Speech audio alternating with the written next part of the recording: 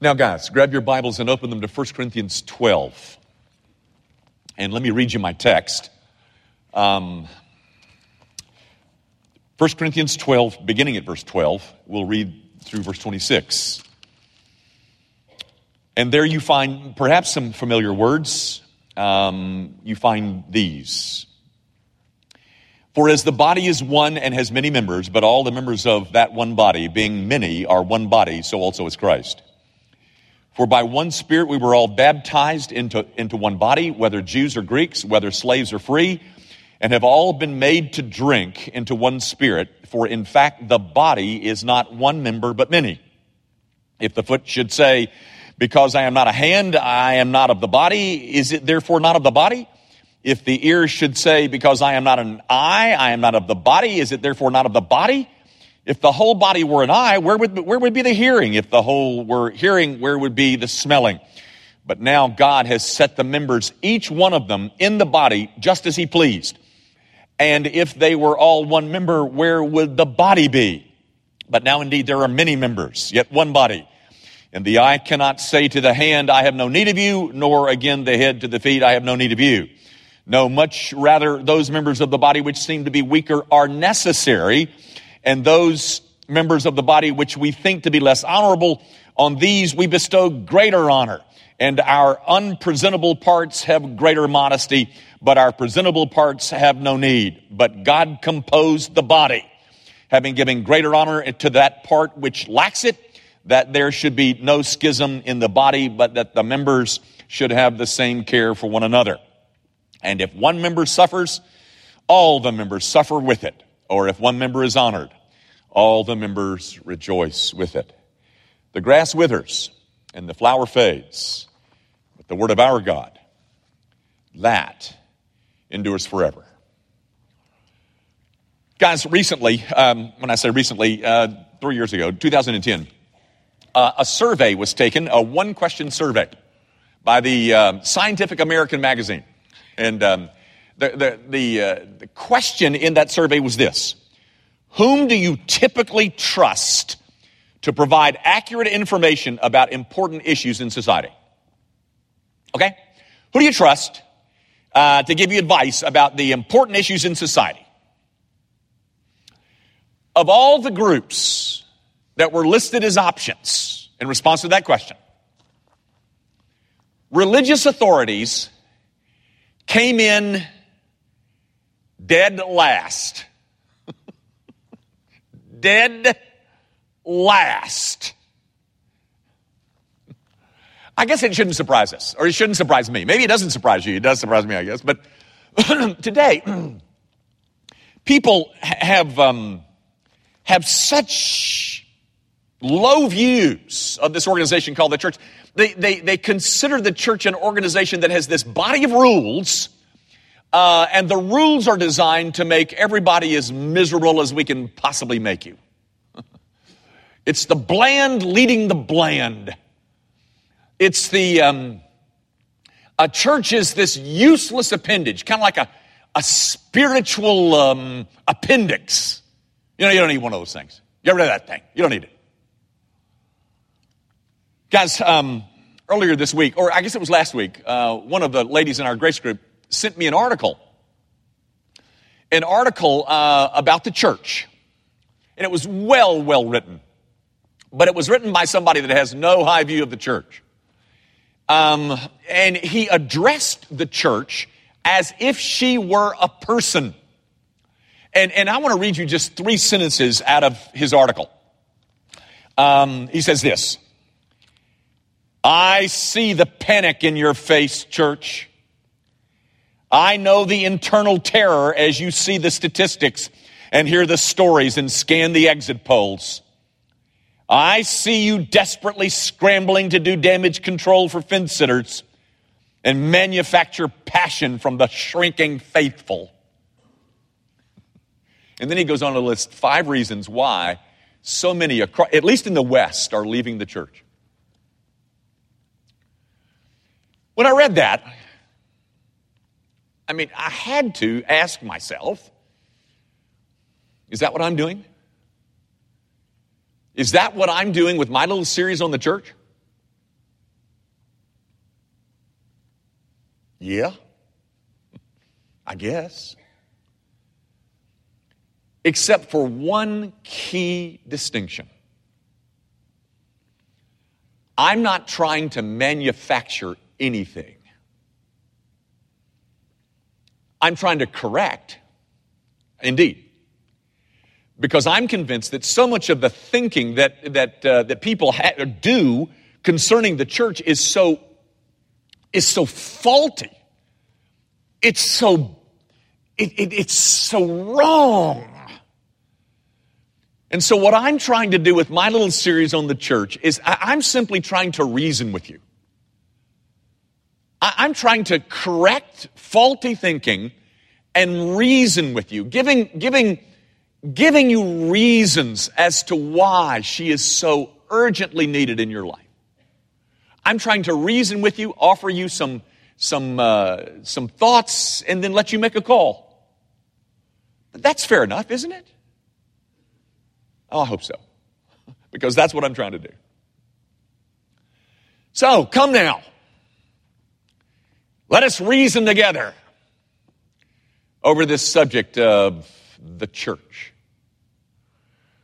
I want to start, I want to give you, in that article that I mentioned, that I read from a moment ago, in that article, he mentioned 5 reasons why people are in the West are leaving the church. I'm going to give you 5 reasons, not in answer to his 5, but I at least want to start with his number 1. This was his number 1 reason as to why people are throwing the church under the bus. He says, here's the reason. Your Sunday productions have worn thin. Oh, I love that. Now, of course, he's referring to the Sunday morning worship service. The Sunday production is worn thin, says he. And he's referring to the worship service, which is logical because it really is kind of the centerpiece of church life. Let me read you what he said about the Sunday morning production. The stage and the lights and the bands and the video screens have all just become white noise to those really seeking to encounter God. They're ear and eye candy for an hour, but they have so little relevance in people's daily lives that more and more of them are taking a pass. Yeah, the songs are cool and the show is great, but ultimately Sunday morning isn't really making a difference on Tuesday afternoon or Thursday evening when people are wrestling with the awkward, messy, painful stuff in the trenches of life, the places where rock shows won't help you. We can be entertained anywhere until you give us something more than a Christian-themed performance piece. Many of us are going to sleep in and stay away. Woo-hoo.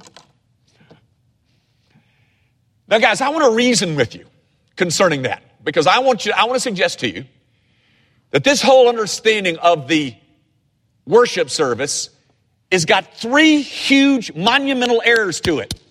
It's got a wrong God, a wrong paradigm, and a wrong purpose. Let's start with the wrong God.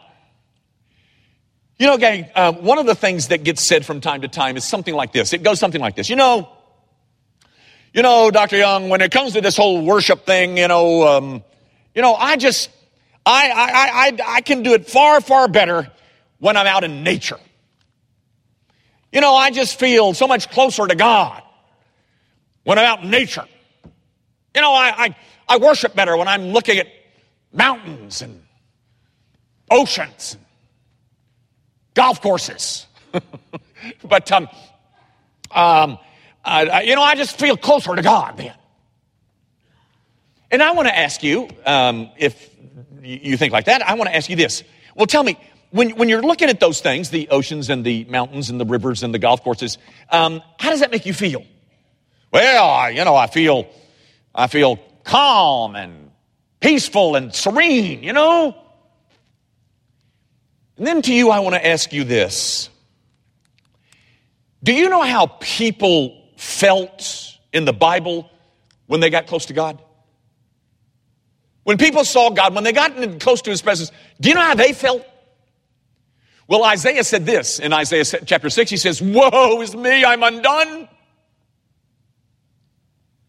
Peter in Luke chapter 5, when he realized who Jesus was, says, depart from me, I'm a wicked man. John in Revelation chapter 1 falls on his face as a dead man. You see, guys, I say all of that to say this. Here's problem number one. You got the wrong God. That one that makes you feel when you get close to him so peace and comfort. You got the wrong one. Guys, the issue is not the worship service. The issue is the worship object. This God demands worship. He doesn't give you some kind of option that says, well, let me give it some thought and I'll get back with you. No, ladies and gentlemen. This God strides into all of our lives and demands that we worship him. So I'm just saying that Mr. Article writing man, when his first problem is he's got the wrong God. Second one is he's got the wrong paradigm. You know, guys, I wonder if you do too. The wrong paradigm. Stay with me. In the minds of many, their mindset when they come to a worship service is that just sit back and relax and enjoy the show. You know, they check their Jesus meter and they find they're running a little low on Jesus. And so they need a Jesus pill. They need a Jesus fix. So they come in and in their mind, in the back of their mind, is this paradigm. Here it is. Three component parts. Three component parts to the paradigm. There's the audience. There's the performer. And then there's the prompter. The audience, of course, in this paradigm, is y'all. Y'all are the audience. And then the performer, that would be me. He's the performer. We're the audience. And God is the prompter.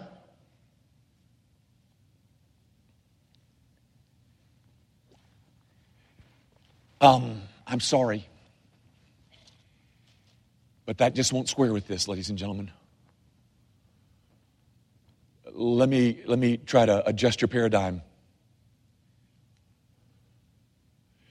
You are not the audience. You are not the audience. Oh, there is an audience. It is the grand celestial audience of one. Do you know what you are? You're the performers. And you know what I am? I'm the prompter. I'm supposed to help prompt all of us to perform well before the grand celestial audience of one. Guys, do you see how that changes things? Do you see how different that is? So that when you come here on a Sunday morning, you're not here to take in the show, sit back and relax and watch the show. No. No.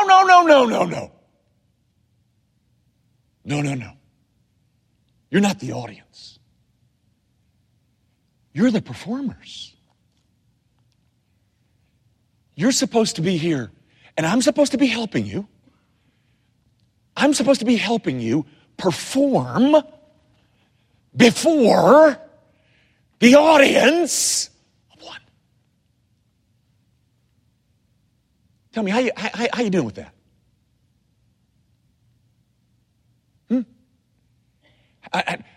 how's your performance going? Because, ladies and gentlemen, the heat's on you, it's not on me.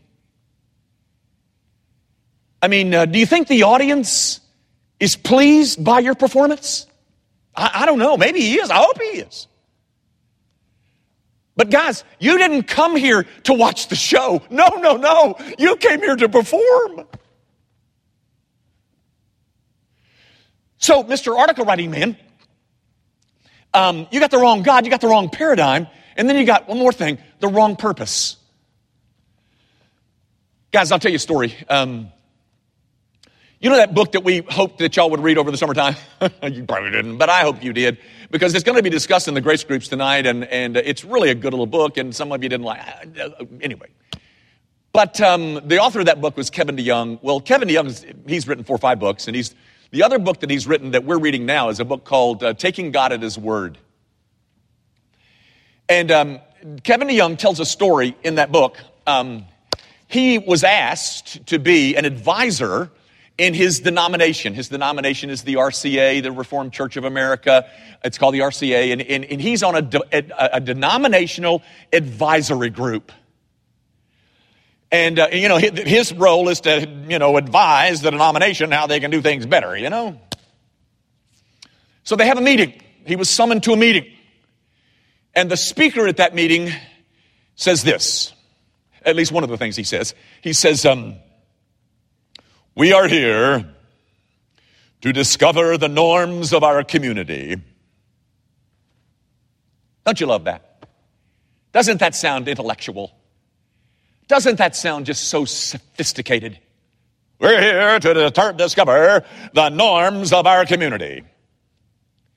And so in the feedback time, Kevin DeYoung raises his hand and says, sir, it seems to me that the first norm ought to be that we are going to measure everything up against God's Word.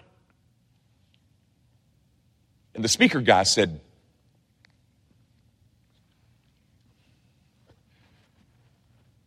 we are not here to open our Bibles.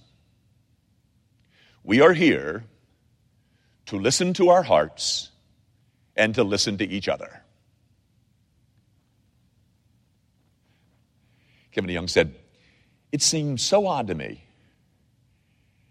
that we were here to listen to each other and to our hearts, but we weren't here to listen to God. Ladies and gentlemen, that message about we're here to discover the norms of our community by listening to each other and to our own hearts, that message is commonplace out there.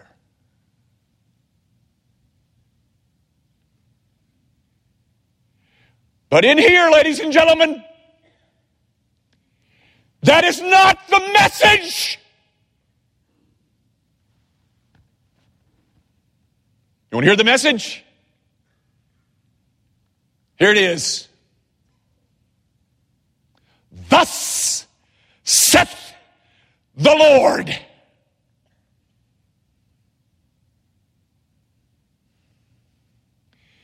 And my brother and sister in Christ, you can't get that any place else other than the church. You want to hear that? Norms of the community and listen to our hearts and share with each other. You want that? It's out there. It's for you. But the message here, ladies and gentlemen, here's an article writing guy, and he's saying, well, the Sunday morning performance show is, I just don't like it. I don't blame him. I don't like that one either. The one that's got the wrong God and the wrong paradigm and the wrong purpose. I don't want to be a part of that. But here, ladies and gentlemen, here is the place. And I would dare say it's probably the only place.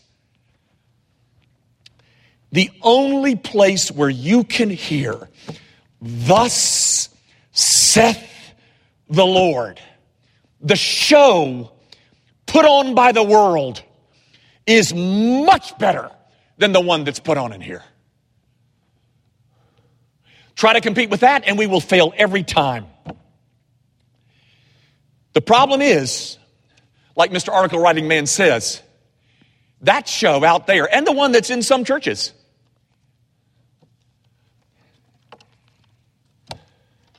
It just doesn't help you on Tuesday morning and Thursday afternoons.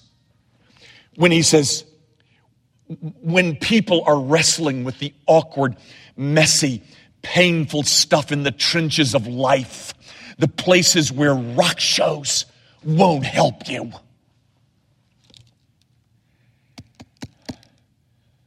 And so, ladies and gentlemen, we come in here. We come in here understanding that we are the audience, we are the performers.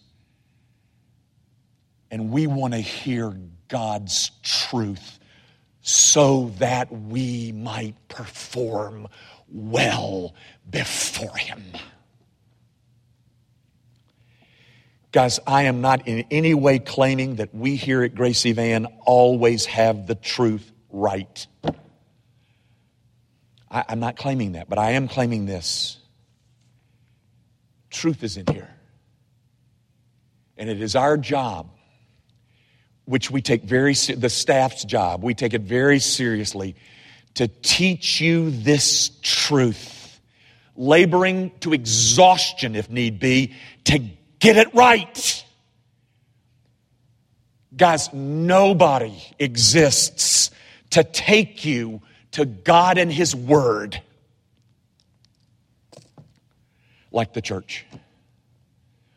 We're here to aid you in your performance. We're not here to perform for you. We're here to aid you in yours. Oh, I'd love to say more. I got to move. Here's my second piece of argument. That's my first one. I mean, his first thing about why people were leaving was the production on Sunday morning has worn thin. I agree with him. If that's what you're a part of, my gosh, get out of that. But here's the second piece of my reasoning with you. Gang, have you ever done anything on the out-of-town business trip that you were ashamed of? Have you ever done anything that you really wish you hadn't have done, thinking that everything that happens in Vegas stays in Vegas?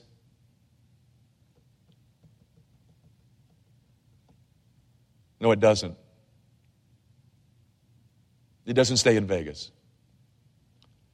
It comes home with you. Vegas stays with you. Vegas changes you.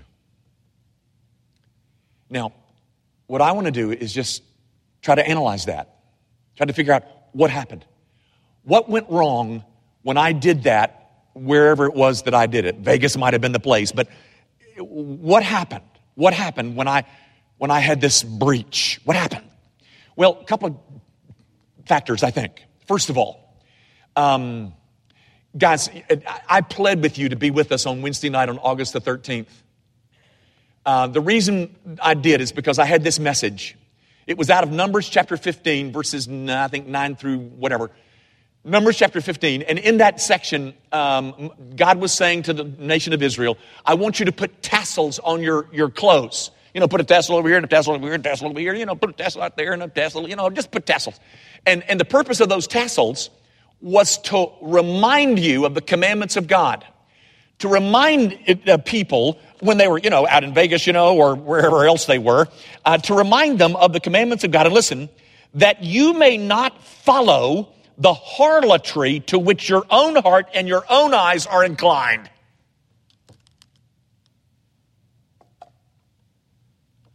Oh, my dear friend, do you know that there's a harlotry within your heart, and your heart and your eyes are inclined to evil? Do you know that? I mean, I'm talking about my brother and sister in Christ. We have those inclinations in us. All of us. So you see, guys, one of the reasons that you did that out in Vegas was because you love sin. Just like me. We love sin. It's attractive. If it weren't attractive, it wouldn't be tempting. But I've got this inclination within me, This battle that's going on between new Jimmy, old Jimmy, So that's one factor. But the other factor is this. There is no accountability in your life. If character is what you do in private, and it is, and you don't have anyone in your life who has access to your privacy or to your secrets, ooh, doggy, you're in trouble. Guys, accountability provides boundaries for us. So when it's gone, I have no boundaries. I'm saying to you that church provides a bit of accountability. And if your church, if for you, your church does not provide accountability, that's your fault. Because you don't want accountability. You don't want anybody to know what's going on. You know, I think that one possible reason for why so many are leaving the church in the West in the 21st century is because people simply don't want to be accountable to anyone. You want to keep secrets. You want to live in the shadows. So I discard the one place where I can get at least a bit of accountability, and that accountability in the context of truth. I don't want that.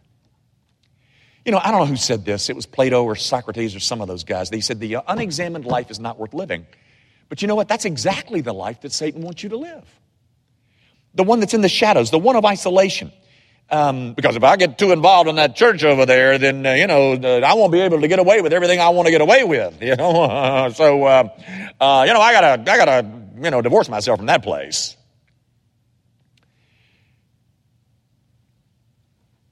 So if you want to know what happened in Vegas, why it happened,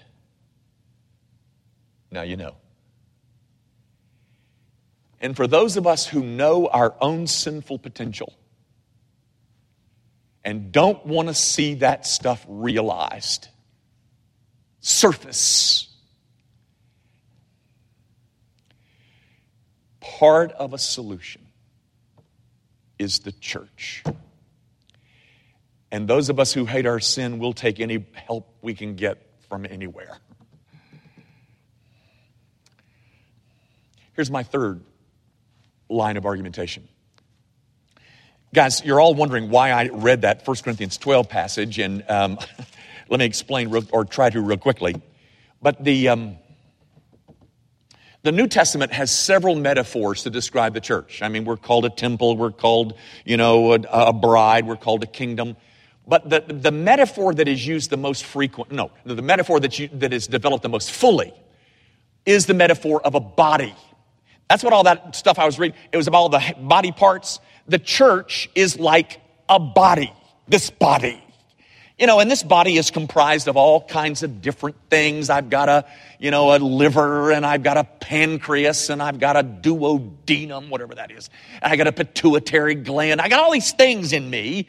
But when they're functioning and they're healthy, when they're all doing their thing, this whole body just functions wonderfully. Paul is saying the church is like that. That one of the messages of this metaphor of the church being a body is that we've got all this diversity, all you people out there, and so many of you are so weird, and I'm the only normal one, and we're all, but we're different. We got all this different, and some people are a hand, some are an ear, and some are an eye, and some are an eye, And when they're doing their job, the thing is healthy. That's one of the messages. But here's another message, ladies and gentlemen.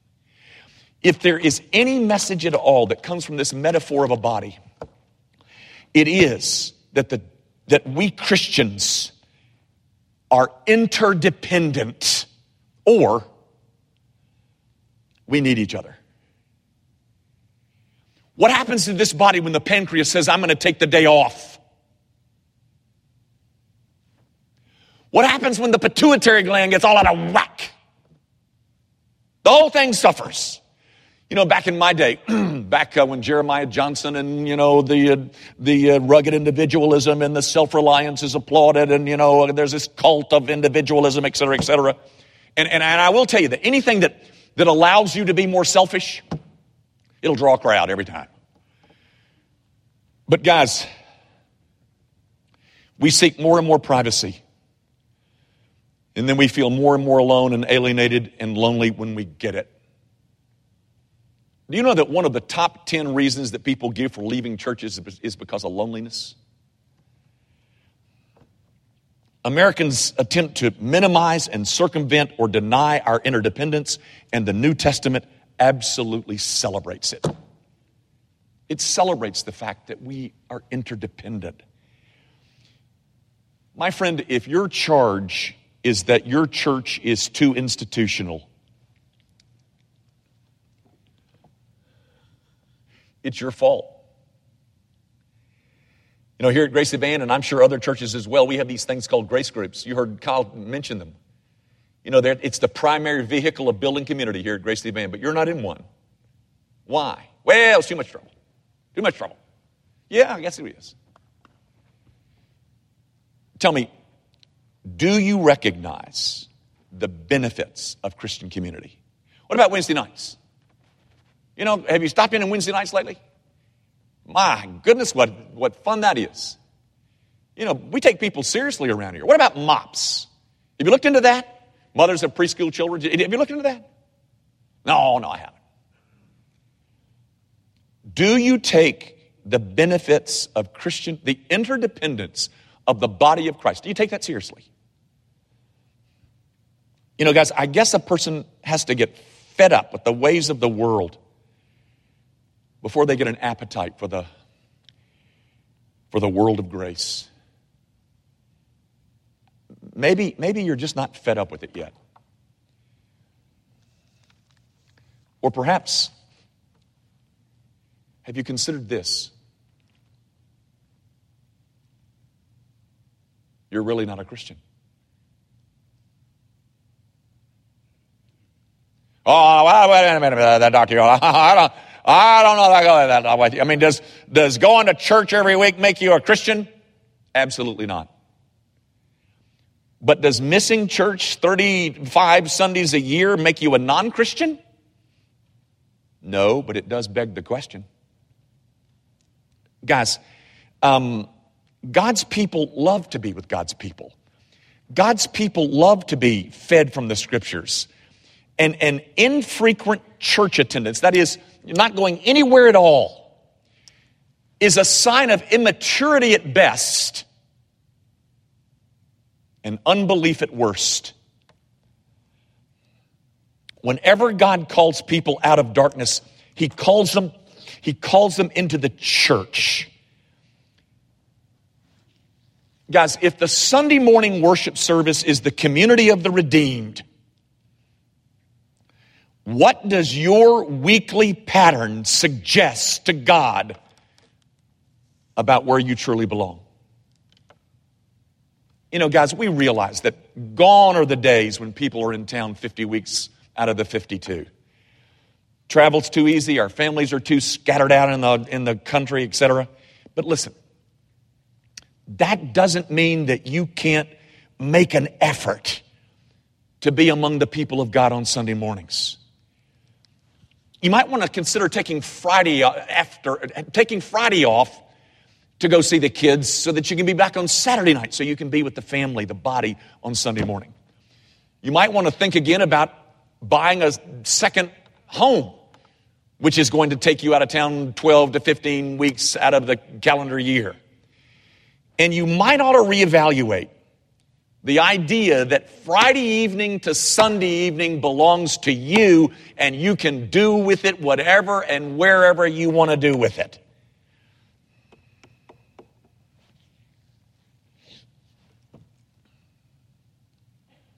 We need you.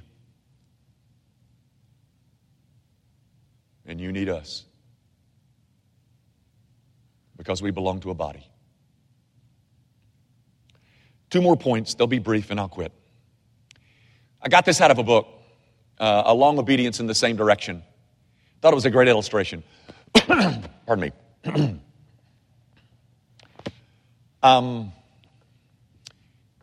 A pastor was paying a visit on a woman who was a member of his church, and when he got there, this woman was sitting next to a window embroidering a piece of cloth that was held taut over an oval hoop. I think they called them embroidery hoops. When he walked in, the woman said this to him: Pastor, while I was waiting for you to come, I realized what's wrong with me. I don't have a frame. My feelings, my thoughts, my activities, everything is loose and sloppy. There is no border to my life. I never know where I am. I need a frame for my life like this one I have for my embroidery.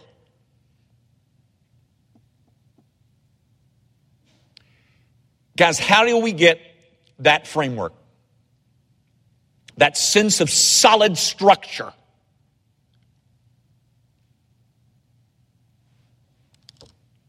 I know one place you can get it. Church. Where week after week, we are being given a working definition for life. One final thing and I'm done. Landon Ditto, you might know that name around here. Landon Ditto, he is the director of our senior high youth ministry. And boy, is there something cooking back there. He's working with a couple of really gifted kids, Kinsey Tilson and Brady Johnston. And I mean, they got things ginning back there, folks. It's really fun to hear all that's going on. Well, about a year ago, Landon Ditto was invited by the women's ministry to speak to a little group that they call the Lunch Bunch. The Lunch Bunch was a bunch of women who had teenage kids, and they wanted to ask the teenage director, some things about what it means to be a parent of a teenager. And so before Landon spoke to this group, he sent an email to 12 college students that had come out of our youth program, that were away at college, and that were 12 students that he considered to be healthy, growing, prosperous Christians. He sent them a letter and he asked them this. He was trying to prepare to speak to the Lunch Bunch people, ladies, And he asked those students this: what did your parents do right?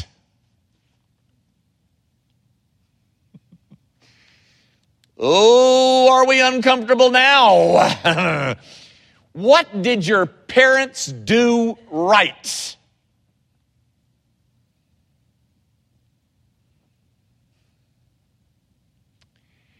He said the most dominant reply, not the only reply, but the most dominant reply that he got from those 12 students was this: the church was the hub of our lives.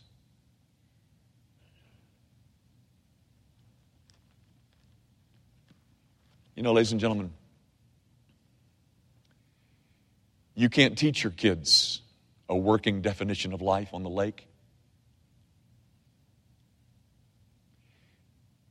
The most important thing that you can teach your children is not how to play soccer.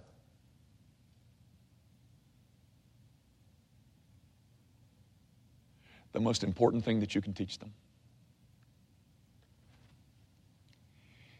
is thus saith the Lord.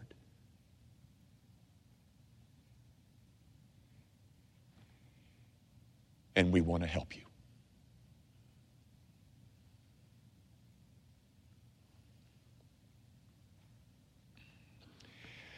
Oh God, would you help us think rightly about this thing that you so value, that Jesus died for her. And because Jesus loves her, we love her. And Father, if you've led people here this morning who have not yet met this Savior, oh, would you cause them to see that what they've got is a life that's built on sinking sand, and nothing will keep them from withstanding the flood, a flood that will consume them. What we need is to stand on the rock, Christ Jesus and his finished work. Would you use this church to broadcast that over and over and over again? And then would you grow up this whole body into something that's beautiful in your sight? Oh, audience of one, be pleased by our performance this morning. We ask it, of course, in Jesus' name.